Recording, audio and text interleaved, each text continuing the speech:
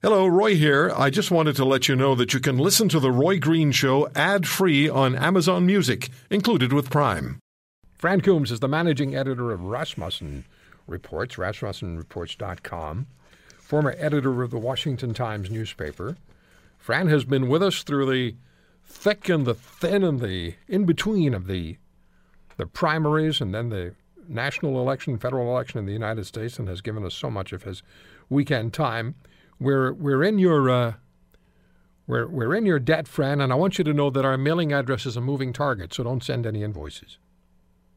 Don't worry about it, Roy. I've enjoyed the conversation. I'm glad that our neighbors to the north are so interested in the election in this country. It's reassuring. Well, it's fascinating. At the same time, Tuesday night, I don't know.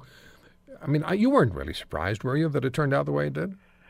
Well, our polling, Roy, as you know, has shown this race neck and neck for weeks, for months. So, that part of me was confident, but by the same token, when I was looking at everybody else showing Hillary winning by 5, 6, 8 points, naturally you're going to have some doubts. In my heart of hearts, I wanted to believe Trump was going to win because that's what our numbers said, but I was as surprised as the next guy. I have to say, as an American, I was pretty proud of the country, actually. I'm sure there'll be a lot of people that damn me for saying that, but I'm surprised that Americans still had enough wherewithal to overcome all the negative media and everything and vote the issues and at an important time. Mr. Trump did his damnedest to cause himself trouble throughout the campaign. He could have. No doubt. He did a great job. I know the Clinton campaign is blaming James Comey, for the FBI director, for their loss. They're blaming everyone but themselves for their loss. But certainly Mr. Trump, on more than one occasion, handed the sword right to the Clinton campaign and stuck his head on the block. Right. Well, obviously we now know through the WikiLeaks stuff, he faced more than a hostile media. He faced a media that in many cases was in collusion with the Clinton campaign.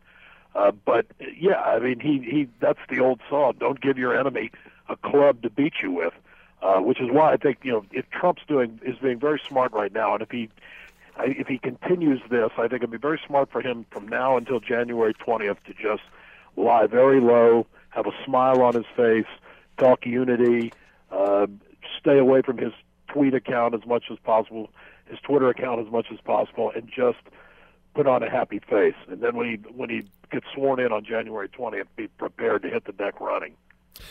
Fran, so what happened? I don't want to go from day one until last Tuesday, but when I was on RasmussenReports.com, when I was on your site today, the first story was what they told us, reviewing last week's key polls.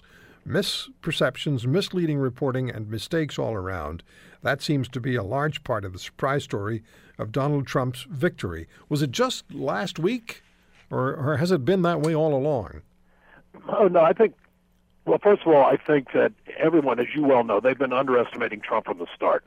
All during the primaries, they underestimated him, and yet from day one, he just took control of the Republican ranks. We heard from everyone that lineup of Republicans, best and brightest, best lineup of candidates in years, and he slaughtered those guys. After the first debate, there was just no question who was going to be the nominee for anybody who had their eyes open. But of course, the media didn't believe it, the pollsters didn't believe it. Same thing with the election. It was, you know as well as I do, 4 or 5 weeks ago, the New York Times, the Washington Post, and that crowd were saying, hey, look, the election's over. Hillary's already won. All the polls show it's overwhelming. There's nothing Trump can do.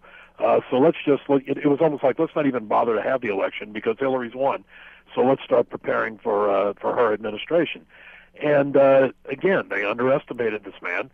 And there were things many, as you say, that he brought on himself.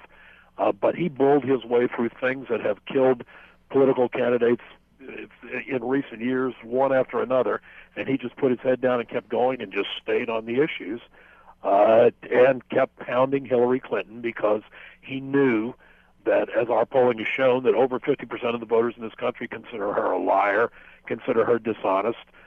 Just 2 weeks ago, right before Comey came out, 53% said she still should be indicted.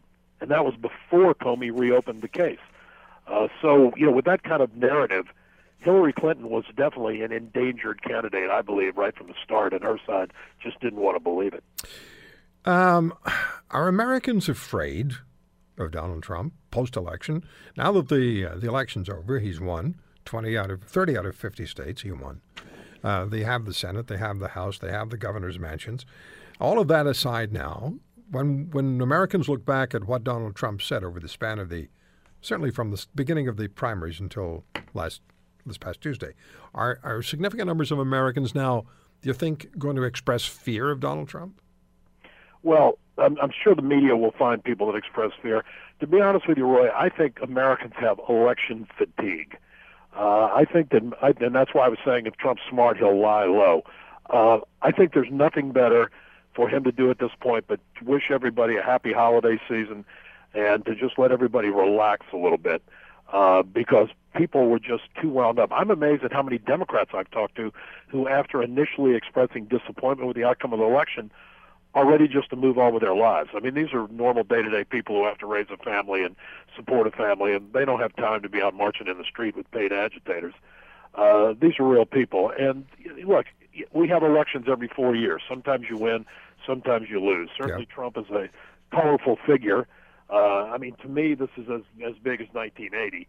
I think he's going to do some pretty dramatic things if he stays true to what he says, but yeah, the people that don't like him will still not like him, and the people that do like him will be with him all the way unless he reneges on any of his promises. I know that Americans are getting back to living life as they want to live post-election because, again, when I look at RasmussenReports.com, what they told us reviewing last week's key polls, the last one was most voters support legalizing recreational pot. So there you are. Right. Oh yeah, no. I mean, nobody in their right mind can keep up the intensity of this campaign. No. It's been nonstop. I mean, we'd all have heart attacks. So I mean, we know MoveOn.org, which is funded by George Soros, is bussing these people in. It's got hired agitators in these crowds trying to keep these protests up against Trump. But it's hired agitators and then the folks that are, I guess, need a safe place at college. What happened with the swing states, Florida? Well, North Carolina, Pennsylvania, Michigan, Wisconsin, particularly. What happened? What happened there? Well, I think it's what happened in a lot of these states. It happened in a lot of Pennsylvania and Michigan too. I think, first of all, there was a silent Trump vote that, again, you and me have discussed this in the past.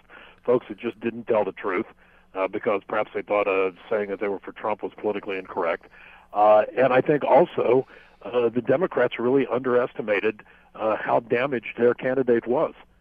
It was kind of a race between my candidate is worse than yours. Oh no, she isn't. Yes, he is. Both of these candidates were very unpopular, but Hillary Clinton and her team were reading the New York Times and the friendly media, watching CNN, and they truly believed, hey, she's the most qualified person that's ever run for the president, and Trump is evil. And the voters just didn't see it that way. She's been around a long time, and she's damaged goods. Interesting, the New York Times essentially issued an apology today to the Trump campaign. Well, I think their bottom line is hurting. Honestly, I think we've seen this in other places, Roy, where people it's interesting that both the senators who basically really went south on Trump, Kelly Ayotte and Joe Heck out in Nevada, were defeated. And Trump, again, one of the narratives we kept hearing was Trump's going to kill all the Republicans in Congress. They're going to lose their majorities because Trump's so awful. And in fact, what did Paul Ryan say the other day? Thanks to Donald Trump's coattails, we pulled a bunch more guys over the finish line than we thought we would. So, I just think that the Democrats, to me, it's kind of like the way the Republicans nominated John McCain and Bob Dole in years past. It was kind of, it's their turn, so it's their turn to be the nominee. And I think that's the way that I'm not sure that a lot of Democrats were real happy with Hillary Clinton being the nominee, but it was her turn after 2008. So now they've got her out of the way, and the next generation can step to the fore. So Fran, picking up on that point, where did the Sanders voters go? What did they do? Bernie Sanders voters, what did they do on Tuesday? Well, I'm only really speculating because we know the exit polls were not necessarily very reliable. My guess is some of them stayed home. Some of them voted third party. I think basically they split up all over the place. I wouldn't be surprised if some of them voted for Trump.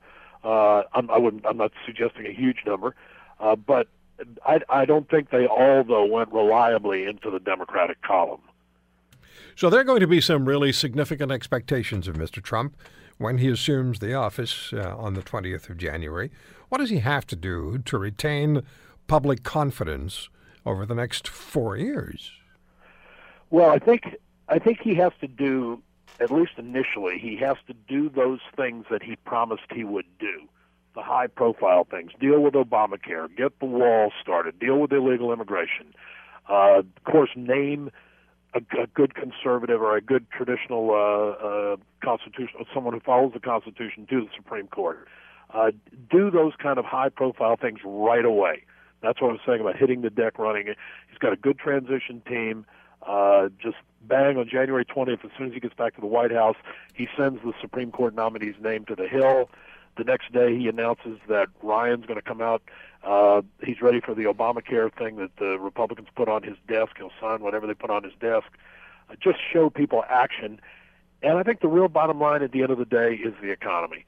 I think if people start, I mean, look how the stock market by the end of the week hit what I think it's at its highest level in 5 years. If people start getting a sense that America is back, that America is on the grow, if you will, that'll carry Trump right along with it. Sounded strange still when you said when Donald Trump is in the White House. It still sounds odd in a way. It really does. You know what? It kind of bothers me that a guy who is a successful billionaire businessman who's 70 years old is considered not qualified to be president, but somebody who was a community organizer, spent, 2 or 3 years in the Illinois State Senate and then a couple years in the U.S. Senate, is considered wholly qualified to be president of the United States. No, I wasn't talking qualification. I was just saying the sound, Donald Trump in the White House, still sounds a little odd. It's almost like you wonder, is the place big enough for him, you know? Well, I said this one time on your show. There is a streak in a lot of Americans. I mean, why is John Wayne, a popular movie star, still in this country my friend, decades after his death? Fran, there's I got to run because of the clock, but I thank you for everything you've done for us, and we will stay in touch. Thank you so much, pleasure, Fran. Roy. All the best. Fran Coombs, a managing editor of Rasmussen Polling, who spent a lot of time with us over the last 9 months.